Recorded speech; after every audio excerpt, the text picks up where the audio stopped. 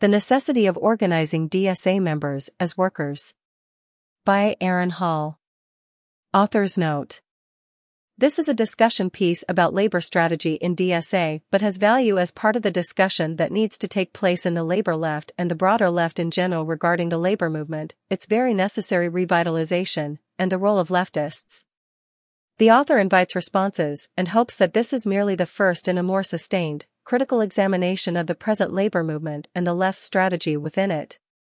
Aaron Hall. With the elections of the Third Steering Committee of the Democratic Socialists Labor Commission, DSLC, a few months ago, the Democratic Socialists of America's, DSA, national labor body has entered its fifth year with much on its plate. DSA's most recent national convention in August 2021 passed Resolution No. 5, Building Worker Power to Win Democratic Socialism, a labor strategy for DSA in 2021 to 2023, committing the organization to a range of labor-oriented projects from passing the PRO Act and organizing Amazon to transforming unions and connecting members through worker networks. While the approach taken in the resolution leaves necessary space open for experimenting and implementation, and valid criticism notwithstanding about the lack of prioritization within it, what it shows is that the organization is still grappling with the best way to go forward with its labor strategy, that is, where to start, in what proportions, and why. It is hardly a light assignment charged to this new generation of socialists who face the not insignificant task of helping to revitalize a moribund labor movement by overcoming the objective and subjective obstacles workers currently face in battling their bosses and the capitalist class. Currently, most of those debating DSA's labor strategy seem to talk past each other, focusing on tactics removed from material organizational conditions, with little regard to how to tie them together and implement them in a unified actionable strategy. Other more formal elaborations of labor strategy by the organization, such as the rank-and-file strategy pamphlet recently published by the DSLC, also fail to connect the assortment of tactics put forward or to prioritize them. It should be said that the pamphlet is a positive development for DSA, with many merits as an introduction to the strategy. But on accounts of the rank-and-file strategy itself, it omits the core element of why being in and orienting to the rank-and-file in unions is essential for socialists, eliding the distinction between union officers and rank-and-file leaders in the process. Along with the paramount question of how to revitalize the labor movement, other key questions that must be answered are, why revitalization? What is the role of socialists in that revitalization? How can we better connect the socialist movement to struggles in the workplace and the labor movement? And how do we better build a socialist base in the working class? Still, those questions sit on the level of the near abstract. To answer those, we must also more concretely ask how we build members' experience, capacity, and leadership in the labor movement. How do we recruit from it? How do we develop organized currents among both class struggle unionists and as socialists, in workplaces, unions, and industries? How do we develop material political analyses of those various realms so that we might address their particular problems from a socialist perspective, and how do we do this in a sustainable, reproducible, scalable way? A primary vehicle for answering these questions and accomplishing these tasks are worker circles. These currently go by a variety of names in DSA such as Industry Network, Industry Group, or Labor Circle, their functions and activity varying, existing in chapters, whether Los Angeles, East Bay, San Francisco, Portland, Seattle, Detroit, New York City, or Boston. While the concept is still in its infancy in this organization, it is hardly new to the history of the left. Work-based socialist organizations of the past allowed for socialists to form and cultivate concrete, collective material expressions of their politics by engaging in grounded day-to-day organizing in their own workplaces, which enabled the creation of a rooted base for those politics and the collectives based on those politics. At present, this type of organization allows for the development of both class struggle and socialist politics through the rebuilding of a militant minority which can merge the socialist and labor movements organically from within, spurring on and leading the drive for the revitalization of the labor movement. Moreover, such organization, when animated by bottom-up class struggle and socialist politics, creates the conditions and capacity for DSA to address several vital organizational issues it faces while tying together various tactics in its labor work into a cohesive strategic whole to carry out and refine. Historical work-based organization. Perhaps the most historically well-known occurrence of work-based organization is the Communist Party's shop units and fractions from the 1920s through the early 1940s, and it's no accident that one of the influential guides for Amazon workers organizing in the Amazon labor union was written in that period by a Communist Party leader. Shop units were organizations of the party that consisted of 3 or more communists, though usually around 10, working at the same worksite, engaged in spreading the program of the party, developing and broadening a group of co-workers sympathetic to communist politics, and encouraging militant industrial unionism. Their base of activity was the workplace. They distributed the party's national daily paper, recruited workers to the party, put on educationals, organized around particular workplace grievances, and put out short, simple, and direct workplace newspapers that focused on the working conditions they and their co-workers faced, but also included larger political issues that went beyond the scope of the workers' immediate grievances and unionism. In a time with intense political repression, shop units faced many difficulties such as isolation, demoralization, and inactivity, but also served as the scaffolding for organizing committees ready to spring to life in the upsurge of a union drive, and they developed credible, experienced organizers and leaders with answers to the pressing problems workers faced in the workplace and their unions. The skeletal organization and the developed leaders laid the groundwork for the networks that brought the CIO to life. Fractions, though similar to shop units, were considered independent of the formal party organization and acted as caucuses of party members within unions and their various apparatuses, executive boards, committees, councils, etc. Their base of activity was the union, though it frequently carried over into the workplace. Fractions caucused before union meetings to work out objectives, strategy, and goals to be presented. They also discussed and decided how to apply party policies to the union, thereby developing communist positions on concrete union issues such as officer elections, union structure, and union programs. In addition to this, fractions deliberated on how to improve the working conditions of union members, how to introduce party campaigns into the union, how to recruit workers from the union to the party, and how to increase the readership of the party's national daily paper within the union. Oftentimes, the functions of the shop unit and the fraction merged with the unit, effectively also operating as a fraction. Though both shop units and fractions attempted to popularize communist ideas, their secrecy amongst their co-workers, sectarianism towards other left groups, and substantive errors in political direction and methods often limited their gains. In the late 1960s and 1970s, with the New Left's radicalization and turn to industry, socialist organizations like the Dodge Revolutionary Union Movement and many with New Communist Movement and Third Camp socialist roots further developed the shop unit and fraction, if not in name, then in practice, into the struggle group. The struggle group was an organization established in the workplace and union, guided by a program based on the circumstances of the particular site of organizing. The organization was active in the immediate struggles of both workplace and union, but went beyond the two to engage in, draw in, and attempt to link non- or less directly related struggles, such as the anti-war and black liberation movements, to their own work-based side of organizing. These groups were intended to be class organizations in the sense that those who were not from the parenting socialist organization could and should be a part of them.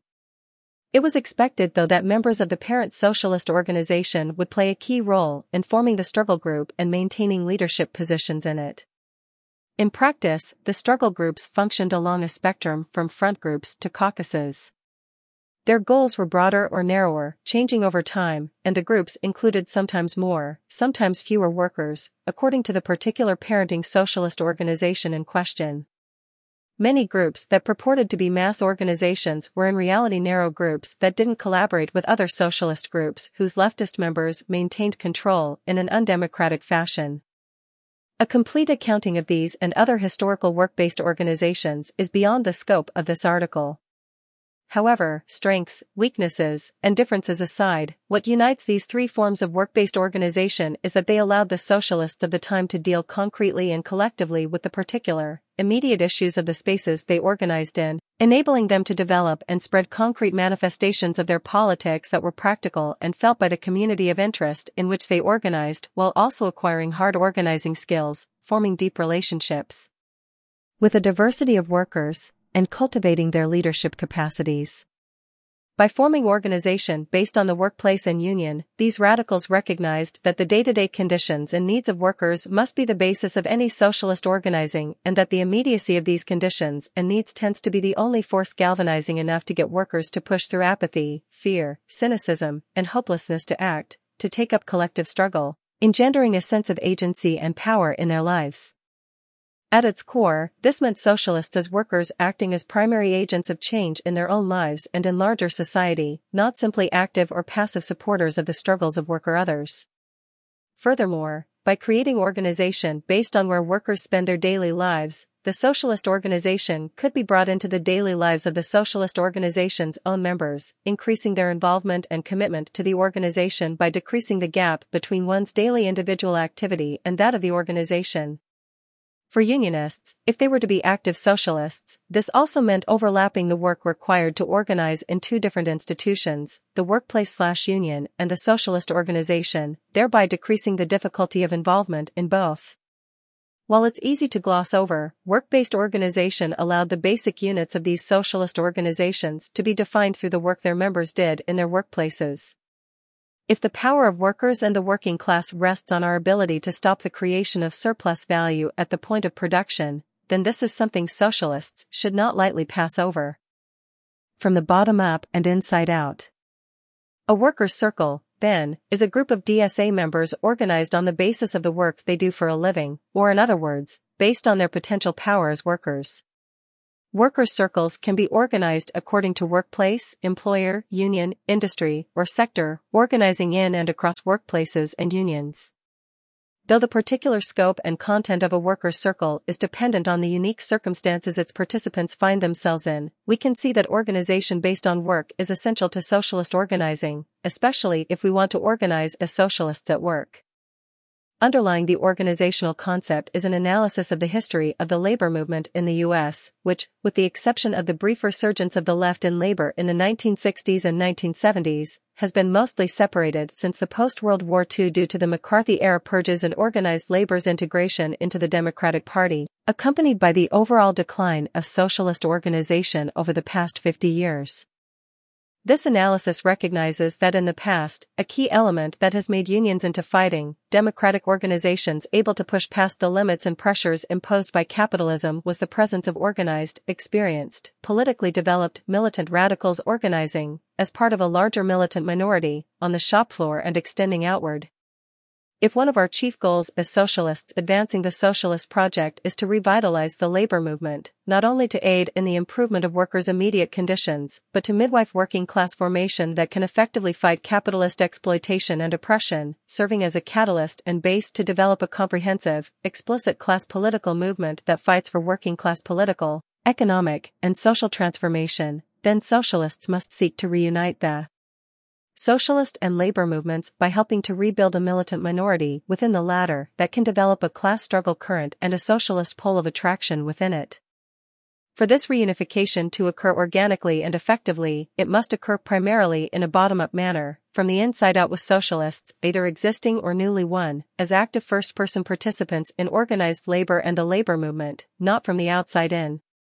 To do that means encouraging worker members to organize in their workplaces and unions, and supporting them in doing so by providing them tools and resources including organizational space for political, strategic, and tactical discussions, training, and education as well as facilitating worker member-to-worker member connections. The reason it must occur from the bottom up and inside out is that there are strong forces and pressures on unions as institutions and their leaderships that, without a strong organized rank and file to exert a more dominant counter-pressure, inhibit the union leadership's ability to develop the consciousness, combativity, and confidence of the workers they represent and without which transformative gains are not possible. These pressures stem not just from the employers themselves, but from capital's controlling influence on the government, the political parties, the courts, and the economy, all of which are channeled onto the union leadership and the staff they hire, as the representatives of the union, or what's often called the union officialdom. The potential and real punitive measures these entities dispense range from anti-labor legislation, fines, injunctions, and jailing to backdoor political horse trading, capital flight, and economic depression. Generally, these measures keep the union and its leadership in line. However, pressures and incentives also arise from the distinct material interests that provide the basis for the distinct social layer of the union officialdom. The leadership in lots of instances comes from the ranks, and should, once in leadership, the worker is no longer in the same social position. The worker, now a union official, becomes responsible for the maintenance and reproduction of the union as an institution, their life, livelihood, and a sustainable career attached to its continued life, often succumbing to institutional conservatism which puts the interests of the union organization above the interests of the workers it represents. In addition to this, the extent to which the leadership no longer work in the workplace, no longer depend on wages directly from the employer for their survival, no longer are directly in touch with, and hence pressured by, the rank-and-file members, and no longer have the same standard of living, social status, and social relations as those of the average member, rising above them, is the extent to which the leadership's material incentives and interests tend to separate from the workers they represent. Of course, union officials must deliver some minimal conditions, wages, and benefits in order to retain their positions, and this does not discount the commitment and dedication of many hard-working officers and staff to their members' betterment, but it is all of these immense pressures which make the rank and file of any union, new or old, the fundamental driver of change and which make a base in it a necessity for socialists. All of this means there need to be strong, organized rank-and-file forces within the union that can mobilize for the workers' needs and that can keep their leadership accountable, able to push leaders out of the way if need be to act independently, if workers wish to counteract the pressure and influence of the employer and capital on their leadership, and diminish the latter's institutional conservatism. In this sense, the union officialdom as a social group is wedged between labor and capital, acting consciously or not as mediators between the two, with whichever influence is stronger winning out. With organized labor heavily bureaucratized, heavily constricted by capitalist material pressures and ideology, unable to turn the tide of decades of degrading working and living conditions, workers' struggles against their bosses for better lives inevitably come into conflict with the operation of union officialdom, which tends to preserve the status quo. It is the rank-and-file workers who bear the daily brunt of work intensification, short staffing, long hours, insecure scheduling, dehumanizing disciplinary measures, and declining real wages, and it is these conditions that eventually compel them to organize.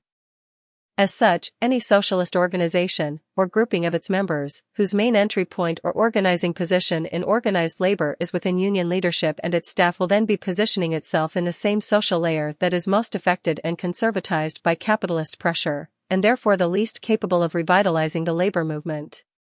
Without a healthy base of rank-and-file workers, the fate of the grouping of socialist workers then becomes tied to the fate of the union leaders and staff with which it is associated. As soon as the socialist workers fall out of favor with the union leadership, as soon as union leaders fall out of favor with their rank-and-file members, or as soon as the union leaders lose their formal leadership positions, so will the organizing of the socialist workers lose its influence or fall into disarray. Insofar as the rank-and-file strategy concerns closing the physical social gap between the socialist and labor movements as a means to close the breach in class and political consciousness between the two movements, existing socialists must be socially positioned primarily where the logic of class struggle has the most potential to be carried through and where the struggle will occur the most acutely. For the same reason that rank-and-file workers are the main drivers of change in unions and that rank-and-file workers need independent internal organization in their union to keep their union true to the aggressive pursuit of worker and working class interests, socialist workers must keep their socialist organization likewise in the ranks and independent from the union apparatus and leadership if they are to help create a vibrant class struggle unionism. Crucially, by organizing as workers, the worker circle allows for the possibility of the growth of a rooted working class base in workplaces and unions best positioned to navigate and counteract the contradictory, conservatizing, and restraining pressures put on unions as institutions that undercut the advancement of working class struggle, organization, and consciousness, something necessary for any chance at labor revitalization. Developing class struggle practices and socialist politics. For socialist workers to find the workers' circle useful enough to allocate valuable hours of their life to its activity, it must be able to address the practical needs of organizing as socialists. The circle then is based on the understanding that being a unionist by itself does not equate to being a socialist, and that being a socialist doesn't necessarily mean that one is well equipped to organize in the workplace. If the latter were true, socialists would have a much wider base than they currently have within workplaces and unions. If the former were true, the labor movement and the AFL-CIO would look a lot different today. While working in organizing committees and rank-and-file groupings is an essential condition of any work socialists undertake in workplaces and unions, that work by itself tells us little about what we should be doing as socialist unionists and how we should be doing it. How do we as socialists make the organizing committee or rank-and-file grouping as fully class struggle as possible? How should socialists relate to the NLRB in non-union and union workplaces? What are the conditions and preparations necessary to run a successful insurgent campaign that can transform a union? What are the unusual circumstances in which one would want to run as an isolated reform candidate without having built up some culture of rank-and-file initiative or a widely backed platform to organize around? How should socialists pursue industrial unionism in the age of general unionism? What strategies and tactics do we use? What are the goals that we push for? How do we link to other movements and larger political struggles that may overlap with, but that transcend the workplace and the union? Functionally and almost inevitably, there is also the question of how socialists in one group should relate to those in another when organizing in a workplace or union.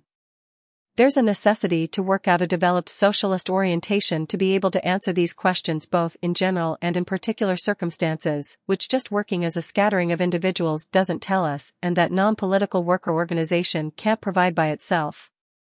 The other side to this is that workers' circles also present a potential ballast for DSA members as they make their way into the difficult world of workplace and union organizing. Without such a ballast in the specific contexts of our particular workplaces and unions, a higher potential danger exists of capsizing or unanchored drifting of our socialist politics, especially since the dominant ideology in any society is the ruling class ideology, and business unionism and labor liberalism still reign supreme within organized labor. The issues of COVID safety measures and vaccines, the undemocratic nature of the U.S. political system, the red and race baiting of the far right via critical race theory hysteria and law and order politics, and the abolition or restriction of abortion rights have to be thought about and dealt with. Being a militant unionist does not inherently provide the basis for socialist solutions to those questions, and application of those solutions to particular arenas of organizing. Furthermore, in this political moment, with the threat to bourgeois democratic institutions from the conspiracy-driven Trumpist right, we leave the larger political terrain of contestation within the unions and the workplace open and susceptible to far-right politics if we ignore developing and articulating a socialist politics in these settings while engaged in our unionist work. Undoubtedly, while the basis for an articulation of such a socialist politics, and the creation of a base for them, should take place within a class struggle method of organizing focused on the immediate issues of the workplace and union, that method does not automatically translate to the creation of those politics and their longer-term goals, but must be consciously undertaken. Workers' circles thus have the potential to keep us grounded in our socialist principles and politics, balancing them with the immediate needs and struggles of unionism. Practically, the concept of the workers' circle acknowledges that to organize effectively, one must organize collectively as a group. Organizing as an individual or a collection of individuals can be a very isolating endeavor, prone to frustration and burnout. The development of organizing skills, the development of a socialist political perspective and strategy for any given domain of activity, the sharing of experiences, the providing of material and non-material aid, and the community of support that comes from all of that, and which is necessary to sustain long-term struggle, must actively be created. It cannot be done by organizing ourselves as socialists based on geography and residence, though those may be suitable characteristics for other non-work-based domains of organizing. Hence, the workers' circle is a stimulant, a vehicle, and an aid for organizing as socialists in workplaces and unions, not a substitute or replacement for that work. Its overall purpose is to organically reconnect current socialists with organized labor and the labor movement, develop them as capable workplace organizers, while also attracting new or burgeoning socialist workers to its sphere of activity in DSA as a larger organization, thereby helping to rebuild local militant minorities that can develop local class struggle currents, and socialist poles of attraction within them, within local labor movements that can eventually be connected regionally and nationally, and which can spur on the revitalization of that movement as a whole. Addressing working class diversity and other organizational hurdles. As a part of DSA, worker circles would allow the organization to address and remedy, at least partially, several concrete problems it faces generally, and also specifically, in its labor work, organizational composition, capacity, leadership development, and siloing. Though both workplaces and unions still struggle with the discrimination of racism, sexism, transphobia, and xenophobia, they are some of the most diverse settings in the U.S., consisting of workers as a class, with union workplaces in particular being more materially equal for workers of color than non-union workplaces. In unions, black workers are more likely to be union members than white workers, and nearly 4 in 10 union members are workers of color. Educationally, slightly more than half of union members have no bachelor's degree. By being organized around and anchored in work, DSA can better take steps to fix its lack of diversity within the working class, in regards to race and ethnicity, but also in regards to industry and job type. Being able to engage in organizing around the immediate conditions and needs of workers means engaging the vast majority of workers who are rightly cynical and alienated from elections and have a large number of competing demands for their time. Individuals are less likely to be motivated to spend time in activities they see as futile and out of their control, but they can be compelled and motivated to join in activities that can directly address their immediate needs and improve their immediate conditions. Work-based organization and activity thereby allows us to expand outward from the layers of the working class in which we have disproportionate representation and which tend to be better educated, better off, and whiter. By expanding the diversity in one sphere of our activity, we can then be better positioned to expand diversity within our membership as a whole. As mentioned above, those who want to be active in DSA and active in their workplaces and unions have double duty in terms of work and meetings. Organization based on work, while not eradicating the difference between the two sites of activity, overlaps them significantly, making it easier to sustain worker-member involvement in DSA by increasing the incentive to remain involved, since their involvement will be directly linked to the improvement of their immediate needs and conditions. The proximity between DSA organization and workplace union organization also has the potential then to increase our capacity in specific ways, such as the ability to conduct organizer trainings, political education, socials, solidarity support, and jobs programs. Worker members have a direct self-interest and motivation to do these things because they are linked to the desire to better working terms and conditions in one's own field, and increase the democracy, and hence effectiveness, of one's union. What this means is that, while our overall experience and knowledge as an organization is generally low and undeveloped in the workplace, organized labor, and the labor movement, workers' circles offer the long-term organizational basis for developing those in a systematic, self-perpetuating manner. That also means more developed, concrete bases in the workplace, strengthening our ties to workers and the working class, while at the same time encouraging as wide a swath as possible of our members to think of themselves as workers. This last part bears emphasizing because many DSA members do not think of themselves as a worker or as part of the working class. Though a majority are working class as identified in organizational surveys and therefore part of the working class in itself, they have not yet become a part of the self-conscious class for itself that socialists strive to form. Lastly, the synthesis of skills, experience, and political perspective required in the labor movement, and thereby in DSA's labor work, are all ultimately based on the experience of organizing in the workplace and in the union. With the long-term development of worker circles whose activity is based on organizing in the workplace and union, an engine of leadership development with an active leadership pipeline, grounded in the labor movement, can better be created for DSA in this crucial terrain of struggle. Contributing to this leadership development, because the type of organization is based on and mirrors part of the structure of workers' daily lives, a more holistic approach to the whole complex of issues workers face, racism, sexism, immigration, environmental degradation to name a few, can be undertaken. Instead of DSA conducting its work primarily based on organization formed around issues abstracted from real-life organic structures, it can take up each issue as it manifests itself concretely within the organic everyday institutions of the workplace and the union, grounding and tying together its various strains of work in a comprehensive manner. Tying tactics together. Both on the national and local levels in DSA, core areas of DSA's labor work have included political labor education, strike and solidarity support, electoral and legislative campaigns, organizer development, jobs programs, and connecting DSA members through work-based networks. Each one of these is often listed next to each other on a laundry list of projects to implement with little to nothing yet written on how they might connect with each other and in which order they might be undertaken or prioritized, leaving it up to the smarts and discretion of individual members, chapters, or leadership bodies to figure out what they want to do. The unrecognized potential keystone that can hold together these core areas in a cogent whole, connecting into a political and organizational strategy, are the aforementioned work-based networks, or in other words, workers' circles. Electoral and legislative campaigns, referred to hereafter as parliamentary campaigns for short, are the predominant form of DSA activity.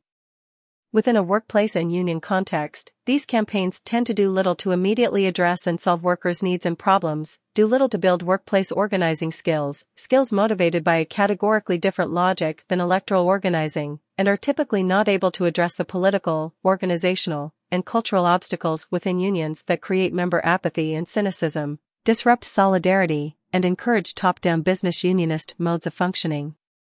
Leaving aside the question of the desirability of taking up these parliamentary campaigns as socialists within the labor movement, there are times where these would make sense. On both the national and the chapter level, our organization has little or no means to effectively and systematically push these within workplaces and unions.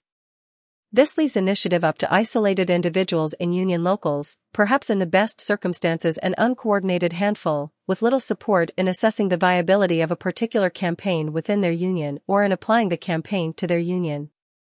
Unmoored from a rank-and-file organizational expression, DSA, if it wishes to pursue such campaigns, cannot then push for the campaign organically via the needs and will of its dual members, those who are both members of DSA and of a given union, but must push for it artificially from the outside as an institution itself seeking the institution of the union via the latter's leadership, in short, orienting this activity towards influencing union officialdom, the status quo historical orientation of DSA before its 2016 rebirth. Workers' circles would allow parliamentary campaigns, when they do make sense, to be carried out in a more systematic, organized, bottom-up fashion. Similarly, workers' circles can add stability to jobs programs that chapters and their local labor formations may decide to take up. While there is still much confusion in DSA about the rank-and-file strategy, demonstrated by the conflation of a single tactic, getting jobs with the purpose of workplace organizing, with the strategy as a whole, proponents of jobs programs should recognize that this tactic is not effective as the central tactic of a labor strategy. It is important that as socialists we're where there's the most strategic potential for organizing, and this tactic can help with that and has the potential to help address our compositional imbalance as an organization, but it can only do the latter if the worker transplants stay organizationally linked to DSA in their organizing, and the DSA-linked organizing they do is useful in addressing the needs of the worker transplant, the needs of the greater workforce at a given employer, and the needs of the greater membership in a given union. More significant than this though is that, based on this author's experience in actively developing a jobs program in their own chapter, the tactic of the jobs program only tends to involve the 1 to 2% of DSA membership that wants or needs a new job, has skills and interest in jobs at one of the designated targets, wants to take the leap, potentially lifelong, into workplace and union organizing, and has all other obligations and everything else in their life align. If DSA helps members get jobs, the organization must also create support, training, and development structures for them, otherwise it runs the risk of isolating, overwhelming, and burning them out. A dominant critique featured in the Socialists on the Job panels that the DSLC put on last year of New Left industrializers reflecting on their socialist organization's experiences in the 1970s and 80s. Political education, organizer trainings, mentorship, a sense of community, the means of support that a worker dedicated to organizing in a new job would want, all of these are things that workers' members in a workers' circle would provide out of their own collective self-interest in organizing and therefore would not have to be created from scratch. In situations where DSA doesn't have an existing concentration of members in the employer, union, industry, or sector as the jobs program target, those with the new jobs there will likewise tend to be driven by their own individual and collective self-interest to create these support and organizing structures, first in smaller informal means and then, if the group grows, in a larger more formal manner. Non-union jobs program targets have to operate slightly differently, but the principle remains the same for them too. The organic endpoint if DSA wishes to keep its organizational ties to those who get new jobs and not see them wander off into the distance or burnout is worker circles.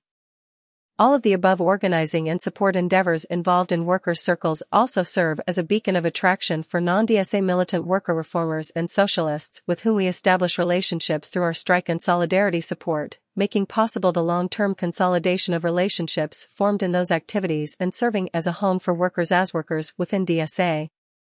The question we must be asking ourselves is, why would a worker want to be involved in DSA activity or join DSA? What do we have to offer them?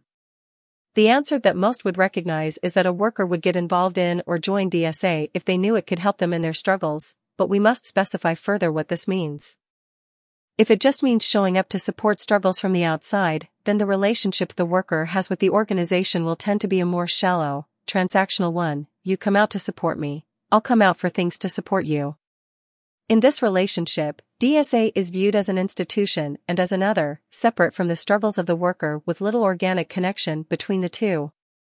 If DSA can only provide support for the irregular, big explosions of struggle and the like, which is of course a crucial and important activity, then that is what workers will seek it out for once every 3 to 5 years for the duration of their contract-related action before retreating back to their union. If, however, on the other hand, helping workers in their fights means being involved in the daily struggles of the worker, acting as a vehicle and aid for the waging and winning of those struggles, then the relationship the worker has with the organization will be a more personal, transformational one. In this relationship, DSA is viewed from the bottom up through its worker members and as a critical, organic part of the workers' struggles. If DSA can provide support, resources, and community for the day-to-day struggle, acting as an instrument for its development, then workers will seek it out for exactly this, for it is that day-to-day struggle that is the most immediate and the most difficult to navigate as it involves hundreds of concrete mundane actions, events, and decisions that add up to and shape the course of the larger manifestations of struggle as seen in strikes. Through workers' circles, DSA can be a vehicle for the development of workers' daily struggles. With the same motivation that underscores the drive to get support in these struggles is the drive to connect with others like oneself in the same employer, industry, or union who are also in struggle or want to be.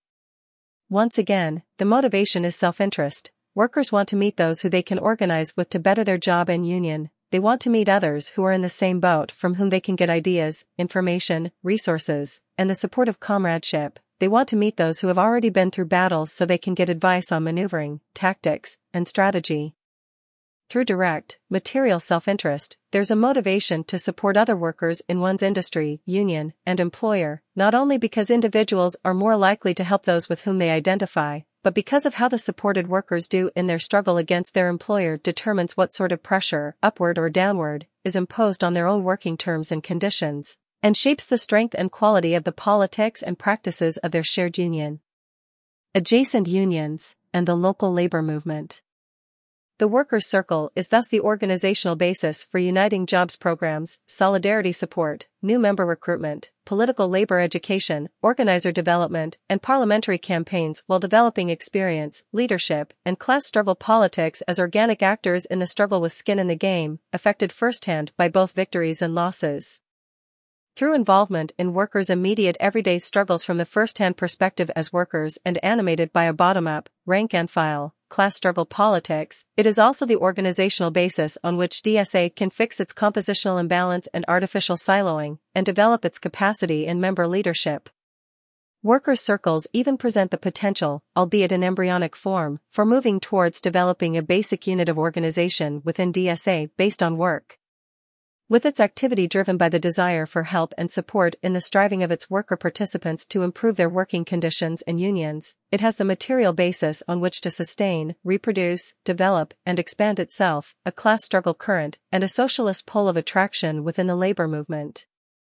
If workers' circles are not undertaken in a systematic, collective manner across the organization, DSA can still play a valuable role as a basic entry point to socialist ideas and the progressive wing of the labor movement, which includes a tiny minority that are endeavoring to put into practice class struggle unionism toward the ends of working class emancipation. However, its role will end there as it will be unable to develop and provide the masses of workers, not from the outside and top down but from the inside and bottom up, with the particular, concrete ideas, strategies, methods, and support they need to overcome the problems and stagnancy of current worker organization in surmounting capitalist influence of unions through labor officialdom, state regulation, legalism, ideological hegemony, political parties, and the organization of labor. Processes that favor capital. These must be addressed in order for workers to have collective rank and file control over their unions, to have unions that will unflaggingly fight for their members and workers everywhere, and to create new unions where none exists that can win transformative changes in the lives of its members and other workers. Workers' circles with class struggle and socialist politics allow us the opportunity to develop responses to the tough questions of the labor movement in our time.